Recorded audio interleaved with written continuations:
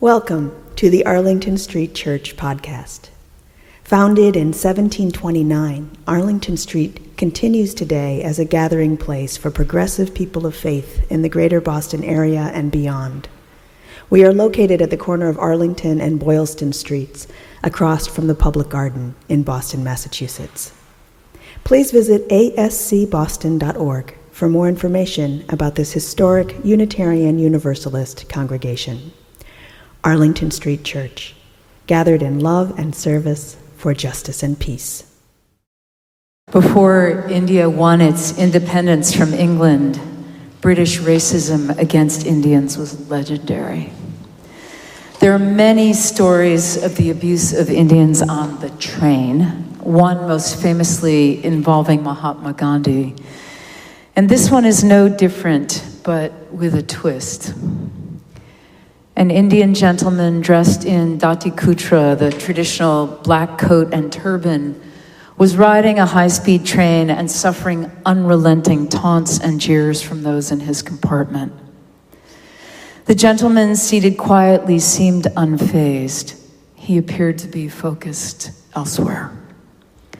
Suddenly, he leapt from his seat, shouting, "Stop the train!" and pulled hard on the emergency chain. A hue and cry ensued, and the British passengers yelled at him, and the train management burst onto the scene. "Are you mad?" one asked. "Stopping the train is a crime." "I know," said the Indian gentleman, "but had I not stopped it, we would have all lost our lives. The tracks are broken some distance from here. Go confirm this yourself." The other passengers began to shout and jeer. Grumbling, the train management, as well as some British riders, got down off the train, talking loudly among themselves about the madman, and walked down the tracks. They returned in silence. The tracks had been destroyed, the nuts and bolts removed. "How did you know the tracks were broken?" the management asked suspiciously. The Indian gentleman replied, "When others on the train were busy, my attention was on the movement of the train. Suddenly there was a change in its speed due to the vibration of the track. This only happens when the track is broken." Now everyone was quiet. "Who are you?" asked the management. "Introduce yourself." The Indian gentleman replied politely, "I am Moksha Gundam Vivasvaya." For those of you who, like me, do not know this name, let me introduce you to MV, as he was known, a civil engineer, statesman, and the 19th Prime Minister of Mysore. His honors are legion. Among them, in 1915, he was knighted by King George V for his contributions to the public good, and in 1955, he received India's highest honor, the Bharat Ratna. To this day, his birthday, September 15th, is celebrated as Engineers' Day in India, Sri Lanka, and Tanzania. I love stories like this. I love to imagine that everyone who was acting badly on that train was so profoundly ashamed that they never, ever bothered another Indian person. I know, it didn't happen. But it might have. Sometimes we have to be jolted awake to suspend our judgments. I know we are not obnoxious like those people. But I'm going to go out on a limb here and say that nonetheless, every day, day in and day out, we're judging. Just because we're not bullies doesn't mean we're free of a running commentary of judgy. It starts with better than, less than, and goes downhill from there. When Kem first explained liking and unfriending on Facebook to me, when I first learned about swiping left or right on dating apps, I felt a little sick. And then I watched my own mind as someone wearing a certain red trucker's hat crossed my path. It was not pretty. And what about judging the people we love? Can that possibly be good for them or for us? What about judging ourselves? Our youngest daughter, Jessie, is Peruvian. She is exquisitely beautiful and exactly the look that's popular in models today. As every talent scout has said to her, just one word, exotic.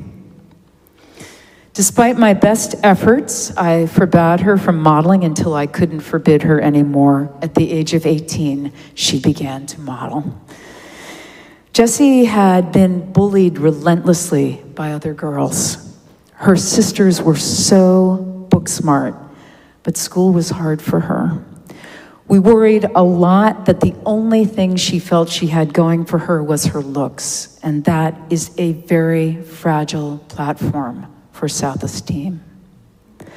I told her it's brutal, and if they tell you you need to lose weight, I swear I'll kidnap you. One day she said she had a funny story to tell us about her agent. Did you tell him what I said?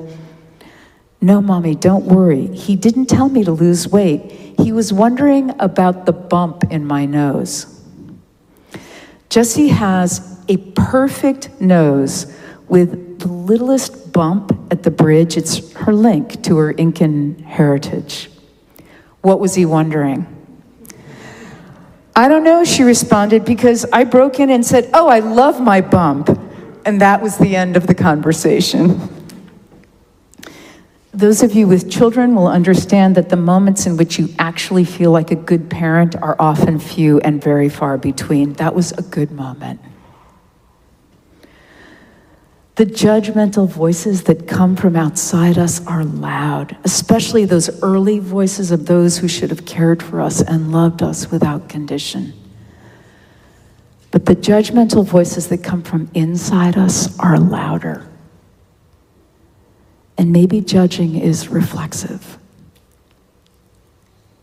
What to do?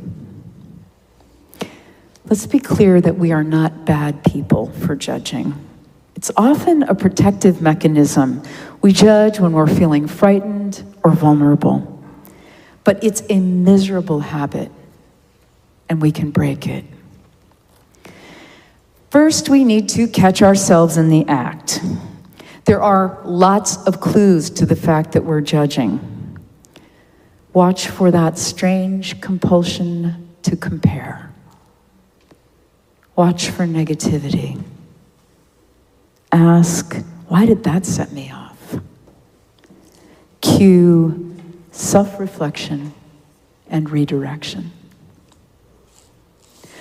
Life coach Karen Ulick adds, judging others help us to feel as though we're secure.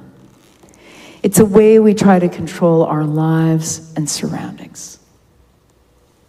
Writing for BuzzFeed, Steph Hallett says the urge to judge is most often rooted in some deeply held insecurity of our own. We're trying to make ourselves feel better about our own choices by putting others down. Second, whether or not we understand where our judgments are coming from, we can choose to react to them with compassion. We've all had moments when we were less than our best selves. Can we give ourselves a break? Can we give others the benefit of the doubt? Best of all, can we get curious? Maybe we just don't have the whole story. As advice columnists Marguerite and Marshall Shearer famously advised parents who had found contraceptives in their 17-year-old daughter's bedroom, be curious, not judgmental. I've told you the story of a particularly harrowing drive trying to get to a deathbed when I was pulled over by a police officer for speeding just a wee bit. He ended up giving me an escort, and I made it. I've never forgotten his kindness, and it changed the way I viewed bad driving. It's not that I'm free of judgment.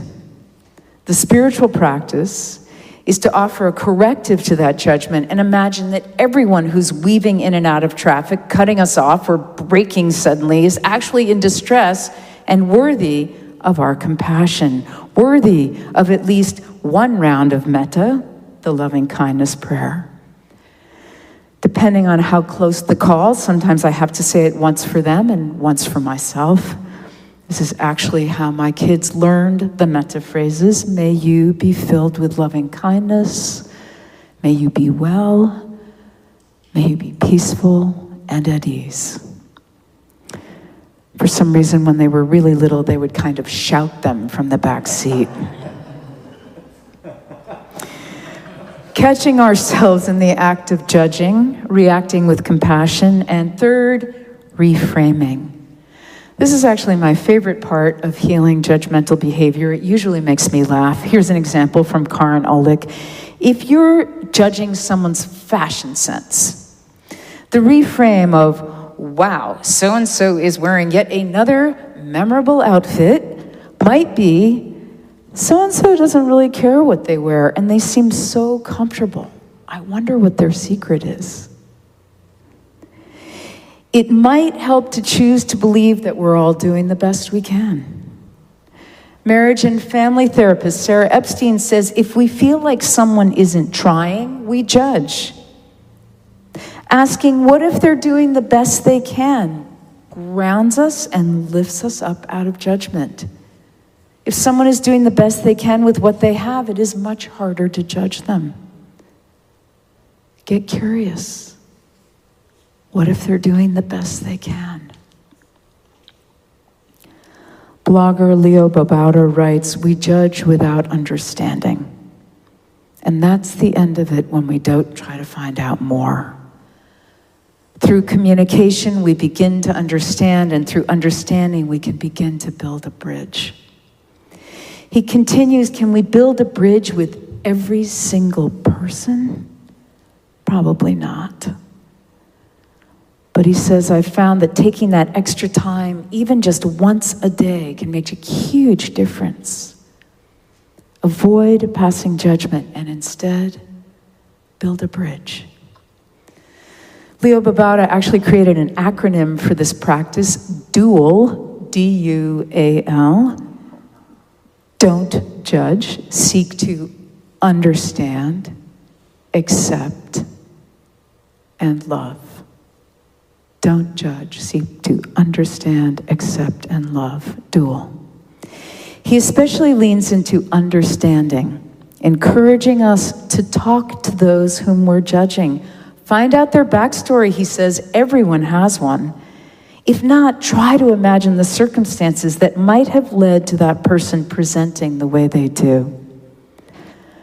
As for the directive to love, he says, your love could have an effect on two people. Not only the person you're seeking to understand and accept, whose life might just be changed by your love, but on you as well. Loving others will make you happier, he says. Trust me on this one. I heard a lovely story about a certain Sister McKay. When she began teaching and the principal introduced her to her very first class, he pointed to one of the boys and said, in front of his peers, he said, he was a troublemaker. Sister McKay sensed that he was embarrassed and feared that he would try to live up to that reputation. So she wrote a note and slipped it to the child as he passed by his desk. It said, Earl, I think the principal was mistaken about your being a bad boy. I trust you, and I know that you're going to help me make this room the best in the school. Earl went on to be both an excellent student and a leader throughout his school years. When he grew up, he was considered one of the most important people in his town, and he credited Sister McKay with his success. Kem shared the recent Washington Post news story with me about the extraordinary but hidden talent of a guy named Vaughn Smith. Vaughn lives in Alexandria, Virginia, and works for his brother in a carpet cleaning business. He spends his days hauling heavy machinery into people's homes, discussing the porousness of wool and the pros and cons of Scotchgard. He makes less than $20 an hour. The son of a Mexican mother and an American father, he grew up feeling like an outsider. When his mother realized he wasn't connecting with other kids, she brought him to a psychologist who told her only that Vaughn was muy inteligente. As it turns out, it was his attention deficit disorder and being on the autism spectrum that set him apart. His mother says he has not only a big brain, but a big heart, and that's the problem. He's very sensitive, and he tends to think he's not wanted or loved. In school, he foundered. But Vaughn was enchanted by every language he encountered. His mom's French record albums, a German dictionary he found at one of his dad's handyman jobs, a boy from the Soviet Union who joined his class. At 14, he enrolled at Wilson High School, not far from Washington, D.C.'s embassies. The kids there came from around the world and spoke different languages. And Vaughn discovered his slice of genius, the ticket to meaningful friendships. He hovered at the edge of a clique of Brazilian students and began to learn Portuguese. A Romanian brother and sister began to teach him phrases in their mother tongue. He connected with a shy Ethiopian girl and asked her to teach him Amharic. He has a gift for languages. Vaughn began to take the bus downtown to the Martin Luther King Jr. Memorial Library, which has the city's best selection of language books. He checked out A Beginner's Guide to Russian, and soon afterwards he overheard a Russian woman in a grocery store. "Hello," he greeted her in Russian. "How are you today?" He loved her response. It was, he said, like she was hit with a splash of happiness. At 17, he moved back to Maryland and tested into the highest level Russian class without ever having taken Russian. He learned Japanese from the staff at a restaurant where he cleaned the fish tank, American Sign Language from Gallaudet University students at a club called Trax, which has a dance floor known for its vibrations. Most recently, he's learned the language. It's an indigenous language of Montana's Salish people. He befriended leaders of the language school on the Flathead Indian Reservation and road-tripped to Arley, Montana. Vance Homegun, who works at the school, was stunned. You have to remember, he says, there are very few people left, even in our tribe, who speak Salish. For Vaughn to know it without actually being taught in our classrooms and schools or spending time with older people who still speak it, that's pretty amazing. Vaughn's high school diploma was the last he received. He just didn't have the wherewithal to continue with school. Came and went, his jobs, he was a house painter, a bouncer, a punk rock roadie, a dog walker, a kombucha delivery man, and now a carpet cleaner. A carpet cleaner. Join me in checking yourself now on how you might size up someone like Vaughn. And then add this to your understanding of him. He speaks 38 languages. He can tell stories in 24 of them. His accent is perfect. And he can read and write in 8 alphabets and scripts. A friend says, we'll be walking along and we'll see 2 people sitting and he'll be like, I hear you have an accent. Do you speak any other languages? And boom, we're invited to their house for dinner. Every language he speaks, he says, is a story about the people to whom it connected him. Every language is a doorway to that splash of happiness. Beloved spiritual companions, let's close with just this, an old Hasidic proverb. if we always assume the one sitting next to us is the Messiah, waiting for some simple human kindness, we will soon come to weigh our words and watch our hands. And if the Messiah chooses not to be revealed in our time, it will not matter. Non-Judgment Day is near. Amen.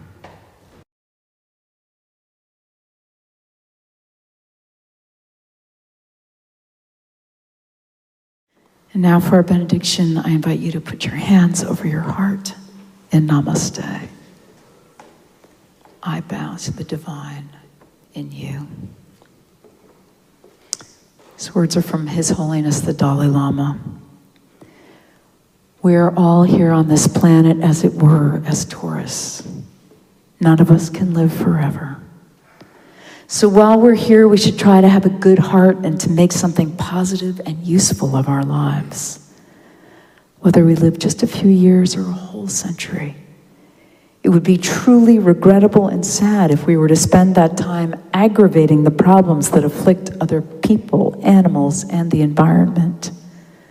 The most important thing is to be a good human.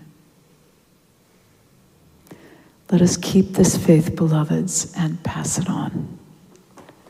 The service begins when the service ends. Bless your hearts. I love you. Amen.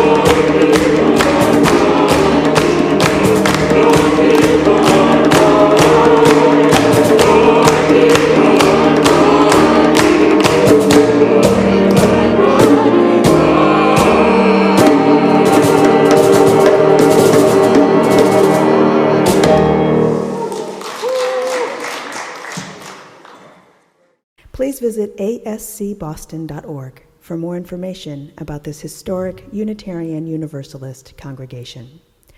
Arlington Street Church, gathered in love and service for justice and peace.